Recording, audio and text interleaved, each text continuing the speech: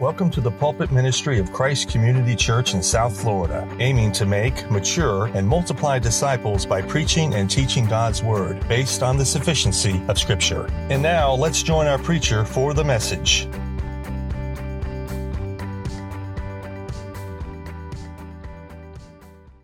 It's a pleasure and honor to be with you tonight.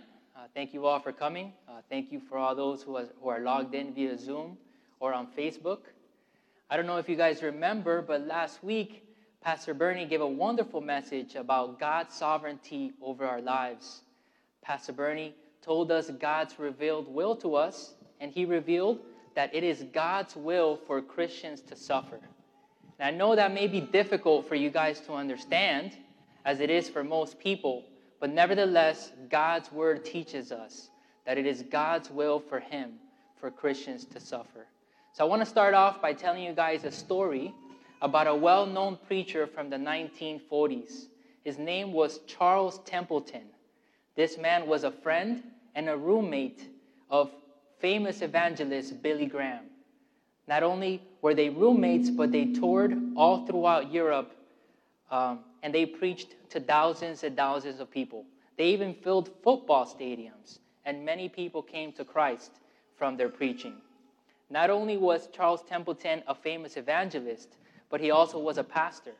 He was a pastor of a church of over 1,200 members.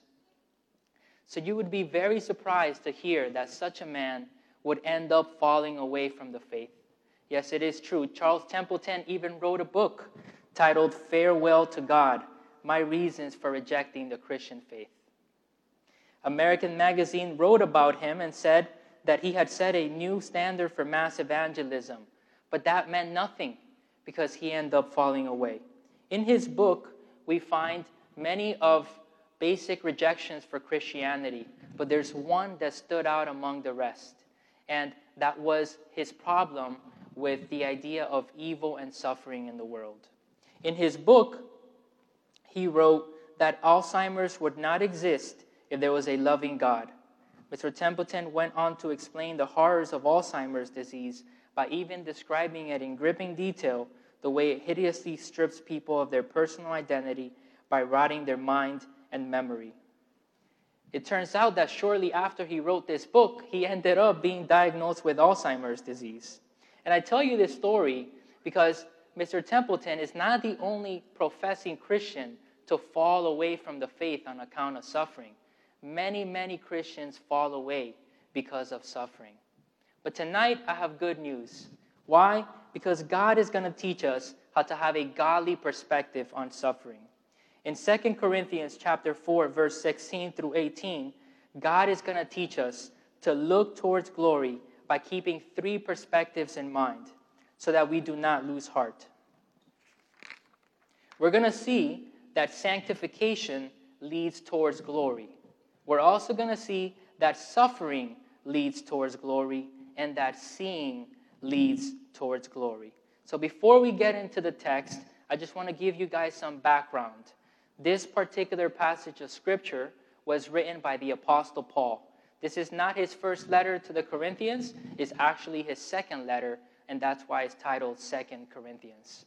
The Corinthian church is a mixed congregation. He's writing this letter to Jews and Gentiles. If you guys are wondering what a Gentile is, a Gentile, all it means is a non-Jew. In this letter, Paul is going to talk to us about his joys, sorrows, ambitions, and frustrations.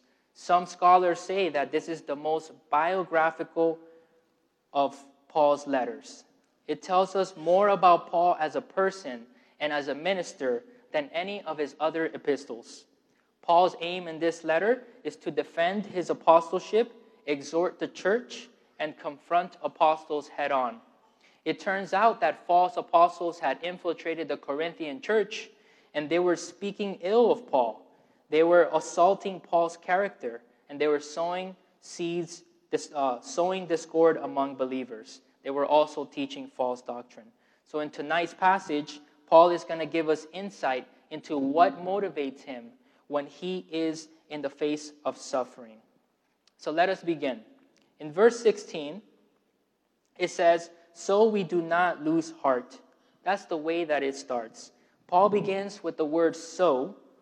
And if you guys remember, Pastor Bernie always teaches us that when a passage of Scripture begins with a conjunction such as "so," "therefore," "because of," it is very important to look at the preceding text to establish the proper context.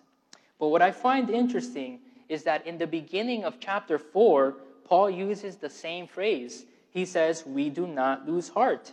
Paul uses this phrase 2 times in 1 chapter alone. So it is evident that he is trying to give a very important message about not losing heart to the Corinthians. But why? Why would they lose heart in the first place? Let us look a bit deeper into the chapter, starting in verse 8. Paul says that we are afflicted in every way. And I'm only going to bring up the negatives. He says we're afflicted in every way, perplexed, persecuted, struck down, always carrying in the body the death of Jesus. He goes on to say that we who live are always being handed over to death for Jesus' sake. Why? So the life of Jesus may be manifested in our mortal flesh. He says that death is at work in us. What we see here is Paul is describing all the death-like suffering that he had to endure in his ministry.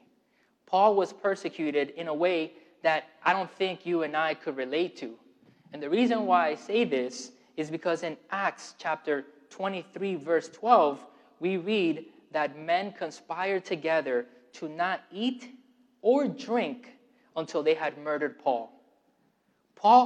People wanted Paul dead so badly that they made a pact that they would not eat or drink until he was found dead. Could you imagine that? It's just amazing. How could this man not be discouraged after all of this? How could he not lose heart? How could he not go into despair?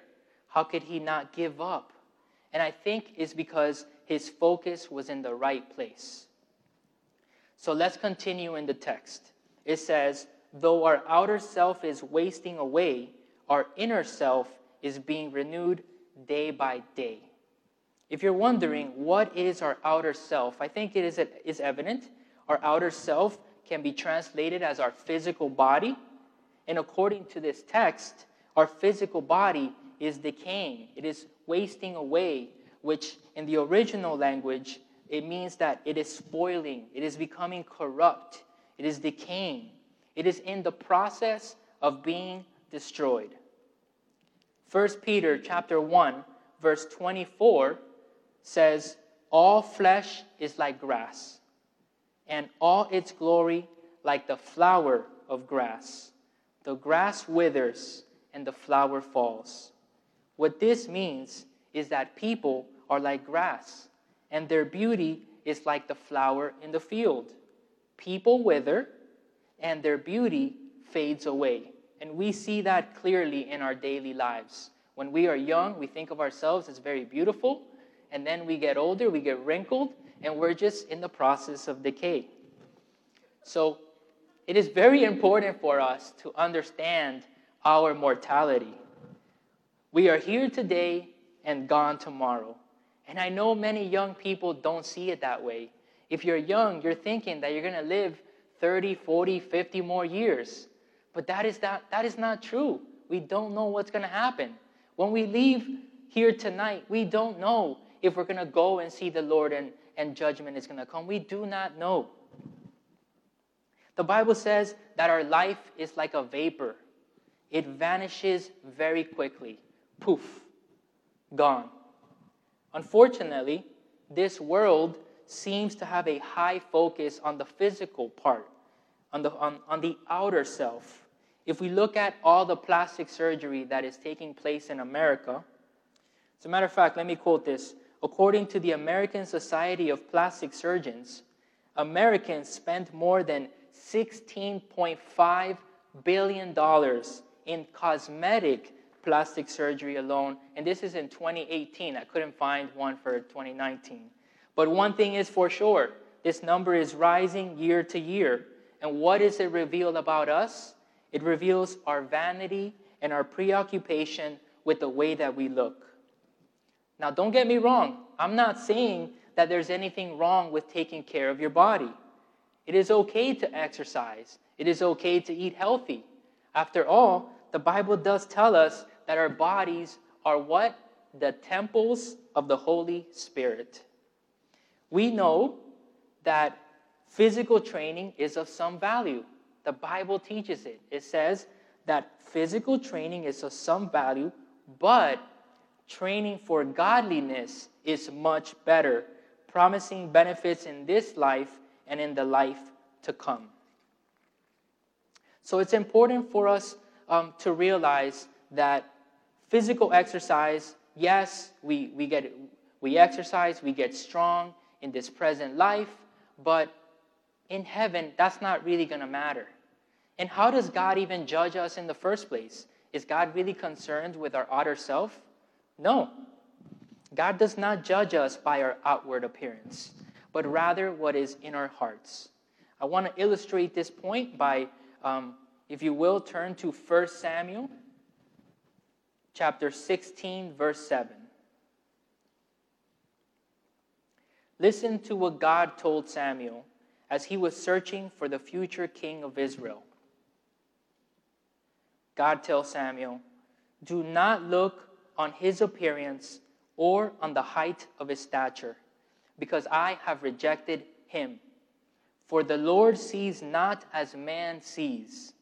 Man looks at the outward appearance, but the Lord looks on the heart." If you're wondering what is going on here in this passage of Scripture in 1 Samuel, Samuel is called by God to anoint the future king of Israel. He goes to Jesse's house, and Samuel thinks that God is going to choose the eldest son, the son that is the most built, most handsome, most tall. That's what Samuel thinks, because he's looking with his eyes only at the outward and not the inward. But God ends up choosing David. Why? Because David was a man after God's own heart. My brothers and sisters, let's not be preoccupied with the way that we look. Remember that what is important is what's in here. Do not be like the Pharisees, who were only concerned with their outward appearance. Remember what Jesus told them. He told them that they were hypocrites because outwardly they appeared beautiful. They wore fancy clothing. But within, the Bible tells us, they were unclean. They were full of greed and self-indulgence. Jesus told them, "You blind Pharisee, first clean the inside of the cup and the plate, that the outside may be clean also." The inside of the cup is our inner self. And if we continue on verse 16, it says, our inner self is being renewed day by day. So our inner self is the spiritual part of ourselves, the unmaterial part of ourselves. It is our soul and our spirit. Some people define the soul as the seat of our emotions. I like to think of it as our heart, mind, character, and thoughts and feelings. If you are a Christian, your spirit goes to be with the Lord when you die. But while in the body, the goal is sanctification. The Bible teaches us that sanctification is God's will for us. We learned that last week already. And if you kind of don't understand what sanctification means, it's related to the word saint. Both words have to deal with holiness. To sanctify something is to set it apart for a special use. But to sanctify a person is to make that person holy. So sanctification, according to how it's taught in Scripture, it's a 3-stage process. Or if you will, it carries 3 different tenses. The Bible tells us that we have already been sanctified, right? Meaning set apart for God. And this happened when we first believed the gospel. What God did is He performed spiritual heart surgery when He saved us. He replaced our hardened and callous heart, and he put in a softened heart that is set after him. So we know that we are already set apart. The Bible tells us that we have been sealed with the Holy Spirit when we first heard the word of truth. So we have the Holy Spirit already. And the Holy Spirit is at work in us now, and through the Holy Spirit, we are being sanctified. So this is the present tense. Right now, we are being sanctified. We were already sanctified in the past when we believed the gospel. To make this point, listen to this. In 2 Corinthians chapter 3, verse 18, it says, "We all, with unveiled faces, are beholding the glory of the Lord, and are being transformed into the same image from one degree of glory to another. For this comes from the Lord, who is the Spirit." What this means is that the Holy Spirit is the one transforming us into the image of Jesus Christ from one degree of glory to another. Future sanctification, if you're thinking about what I meant by that, that will come to fruition when Jesus Christ returns. When Jesus Christ returns, our whole person will be whole. Our body, our soul, and our spirit. Now, does this mean that we have no part in our sanctification? By no means. The Bible says that we are co-workers with God and that we work with him to sanctify ourselves. So our role in sanctification is not just passive. We do not just cross our arms and just tell ourselves, oh, I don't have to do anything. God is doing it all. No, sanctification is also active. God does the work in the inside, and then we are responsible for carrying that work out. Remember that God has already declared you holy if you are a Christian. So you are to live out your lives that way. Walk in holiness, you're already holy. And we do this by obeying God's word.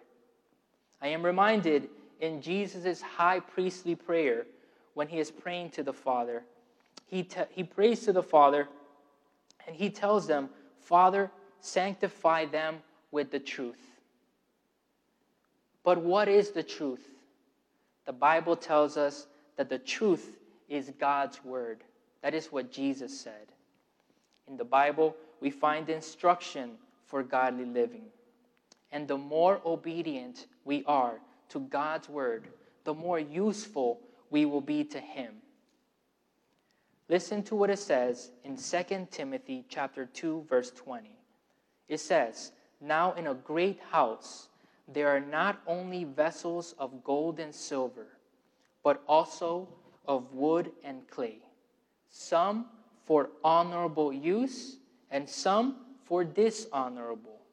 Therefore, if anyone cleanses himself from what is dishonorable, he will be a vessel for honorable use, set apart as holy, useful to the master of the house, ready for every good work.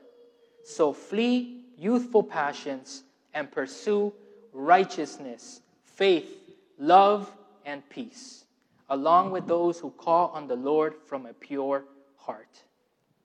Here, Paul is likening God to a great and big house, and Christians as vessels or instruments in that house. Some are used on occasions of honor, such as the gold and silver vessels, and some are used for dishonor. So the way that I like to think of it is some are like gold and silver vessels and some for dishonorable use, such as like a garbage bin or an ashtray. If we cleanse ourselves from dishonorable things, according to this, God will regard us as vessels of honor, sanctified and useful for the master. And in verse 22, we learn how to cleanse ourselves. This is our portion. By running away from youthful lusts. And when I looked into that, what marks one's youth? It's usually sexual temptation, illicit pleasure of the flesh, and a longing for fame and glory. So we are to run away from that. But we don't just run away from something. We run away and we run towards something else. So here we are instructed to pursue righteousness, to pursue faith, to pursue love and peace. Cleansing can never be just a matter of avoiding bad things. It must also be the pursuit of good things. Therefore, there are both things that we must flee from and things we must pursue. So not only does sanctification lead towards glory, but also does suffering. In verse 17, it says, "For this light, momentary affliction is preparing for us an eternal weight of glory beyond all comparison."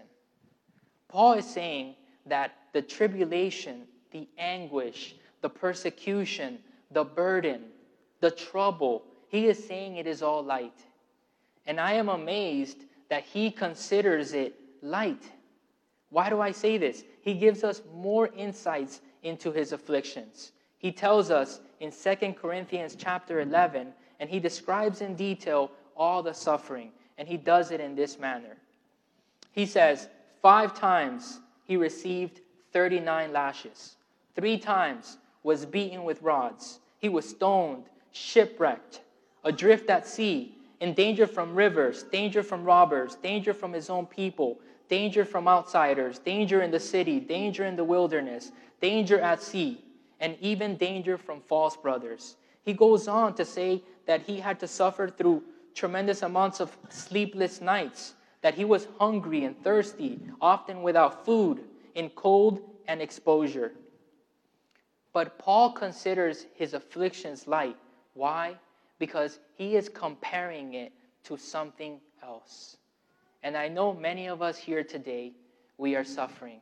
I know some of us have illnesses, some of us have pains, some of us are even persecuted for our faith, not only here but throughout the world. And we may be thinking to ourselves, really? Is my suffering really light? But I want to give you a perspective. I want to show you what to compare it to. Compare it to the eternal weight of glory. 1 Corinthians chapter 2, verse 9 tells us that no eye has seen, nor ear heard, nor heart has imagined what God has prepared for those who love him. Jesus promised to prepare a place for us true Christians in heaven. And the Apostle John, how privileged was he to see and report on this heavenly city. He reports about it in the book of Revelation. John saw that heaven possesses the glory of God, the very presence of God. I don't know if you guys know this, but God is the dwelling place. Heaven is the dwelling place of God. That is where he lives. So in heaven, we will experience the beauty, the brilliance, and the majesty of his splendor. Right now, we can't experience it fully because we are in this flesh. But one day, God is going to give us a new and glorified body so that we can be in his presence. Not only that, the Bible says that heaven has no light because the Lord himself is light. The city is filled with the brilliance of costly stone and crystal clear jasper. Heaven is also paved in gold, and the walls are made of jewels. Some theologians think that the reason why the walls are made of jewels and the floor of gold is because these things will reflect his light. In heaven, everything will reflect the beauty and splendor and majesty of God. Now, the challenging part that I had with this verse is due to the word preparing. Verse 17 is implying that suffering is preparing something in and for us.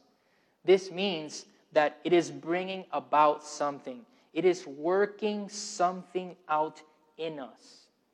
In Romans chapter 5, Paul says, we also glory in our sufferings because we know, check this out, that suffering produces, similar to preparing, suffering produces perseverance. Perseverance, character, and character, hope. Did you catch that?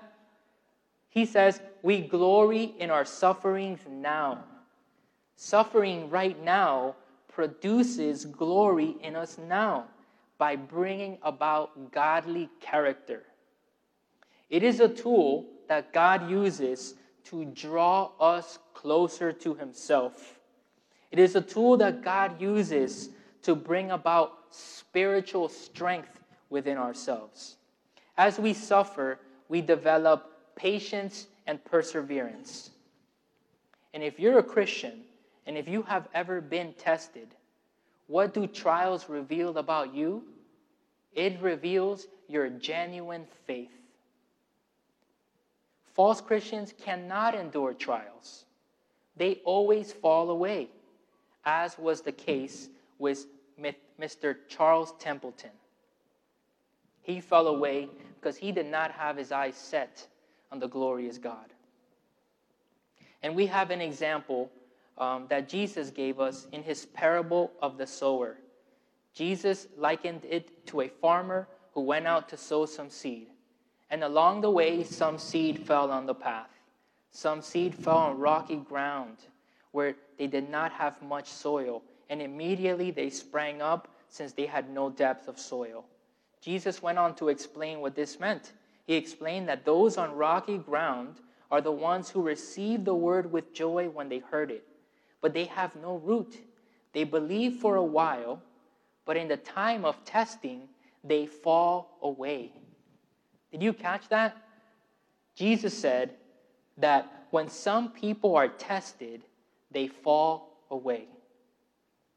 We know as Christians that being a Christian is not easy. It is not easy at all.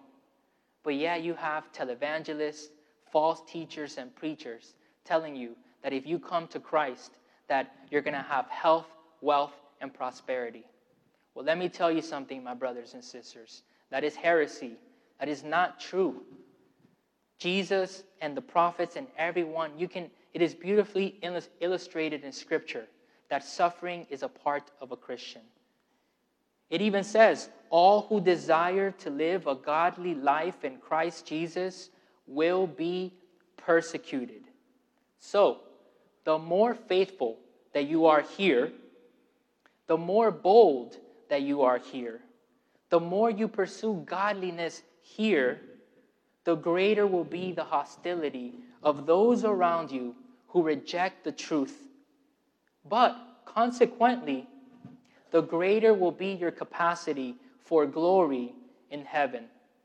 Jesus said, "Blessed are you when people insult you, persecute you, and falsely say all kinds of evil against you because of me." He said, "Rejoice and be glad, because great is your reward in heaven." And this is the perspective that Paul had. And we see that in verse 18. So follow with me.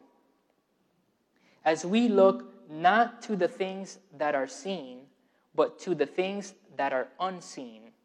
For the things that are seen are transient, but the things that are unseen are eternal. So far, we have learned that our bodies are transient. The word transient means to endure only for a little while, for a time. It is temporary. We can see our bodies, but we cannot with our eyes see within our bodies, like our souls or our spirits. Our souls are eternal. And when we die, the soul is separated from the body. The Bible says the body returns to dust, right? And the soul goes to its eternal dwelling place. Not only are our bodies temporary, but so is the world around us. If you consider for a moment, your homes, consider your cars, your cell phones, everything that you use on a daily basis, it is perishing. Just the other day, my wife and I, both of our cars, we had to take to be repaired. One had something messed up with the door. The other car, it was leaking. And even our home, just a couple of weeks ago, the AC wasn't working. Everything in this world is in the process of decaying. It is all withering away. Nothing in this world lasts at all. So everything that we can see with our eyes is here today, but gone tomorrow. So what point is there in valuing what is temporary versus what is eternal? Jesus said, "For what will it profit a man if he gain the whole world, but yet forfeit his own soul?" What profit is there? Only a fool would give up his eternal soul for a temporary pleasure. And Paul knew this, which is why he kept his focus on Christ and the glory that awaited him. Listen to what Colossians chapter 3, verse 4 says. "When Christ, who is your life, appears, then you also will appear with him in glory." Jesus Christ is our life. People should recognize that Jesus Christ is everything to you. They should see that the reason why you live is him, that everything that you do is for him. For other people, they can say, "Oh, his life was basketball," because that's what he loved to do and spend most of his time doing. For other people, they can say his life was his job, because that's what he did all the time. That's what he loved to do. But for us Christians, to live is Christ, and to die is gain. And it should be evident to the whole world. People should recognize that about us. And what do you think? Is it better to be with the Lord in his presence, or is it better to be in this world? Paul brought that up, and Paul said that it is far better for him to be in the presence of God. His desire was to be in the presence of the Lord. But he knew that God had a special work for him to carry out. And the same thing is for us. If God has not taken us yet to glory, it means that there's still a task for us to do. And we must take it serious. So what were some things that Paul was focused on? I want to give you 3 things that will help you grow and mature in your faith, so that when you are tested, you are able to overcome. First thing to focus on, that Paul focused on.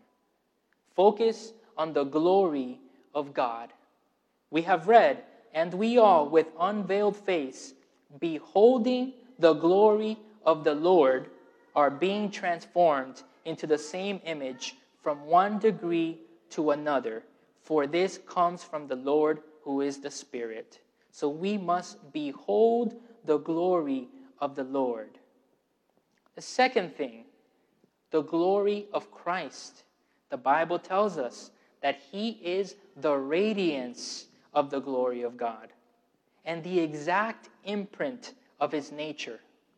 And he upholds the universe by the word of his power. In case you are wondering what God is like in human form, we already know. Because God himself came down from heaven, stepped into this world of suffering, and he suffered along with us. Jesus Christ came down from heaven to suffer. He suffered more than any of us ever could. So Jesus Christ, he is God in the flesh. He is God in human form. If you want to know what God is like, just look at him. Look at Jesus. Third thing to focus on is the glory of heaven. The Bible says, "But as it is, they desire a better country, that is, a heavenly one. Therefore, God is not ashamed to be called their God, for he has prepared for them a city." Hebrews 11:16. And this is what Paul was looking forward to. He was looking to that eternal city. He had his eyes set on these three things, on the glory of God, the glory of Jesus Christ, and the glory of heaven. So in closing, I want to give an example of a great man of faith in the Old Testament who kept his eyes focused on what is unseen, and by doing so, he persevered. I want to point out what it says about Moses in Hebrews chapter 11. It says, "It was by faith that Moses, when he grew up, refused to be called the son of Pharaoh's daughter. He chose to share the oppression of God's people instead of enjoying the fleeting pleasures of sin. He thought it was better to suffer for the sake of Christ than to own the treasures of Egypt. For he was looking ahead to his great reward. It was by faith that Moses left the land of Egypt, not fearing the king's anger.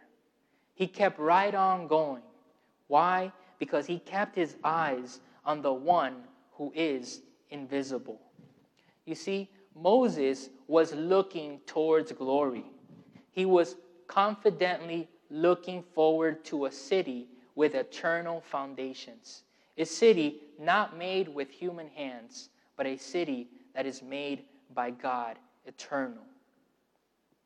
So, the comfort of the children of God in the darkest hour of pain, in the midst of trial and persecution, has always been the hope of eternal glory.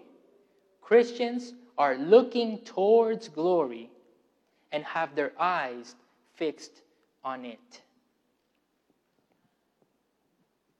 So, if this is the first time that you have heard about the glory of God and His majesty, if this is the first time that you have heard what it is that motivates the people of God to press on while they are suffering, I encourage you to come now. Today is the day of salvation. Come and behold the glory of Jesus Christ. Jesus Christ came in the flesh to bear all of our sins. You see, we are all guilty of sin. We have all done something wrong in the eyes of God. And since God is just and holy, He must punish sin. But Jesus bore it all for us on the cross. 3 days later, He was resurrected from the dead, and now He is at the right hand of the Father. The Bible says that if you confess that Jesus Christ is Lord, that you will be saved. If you believe in your heart and with your mouth acknowledge that He is Lord, you will be saved. Let us finish with a prayer.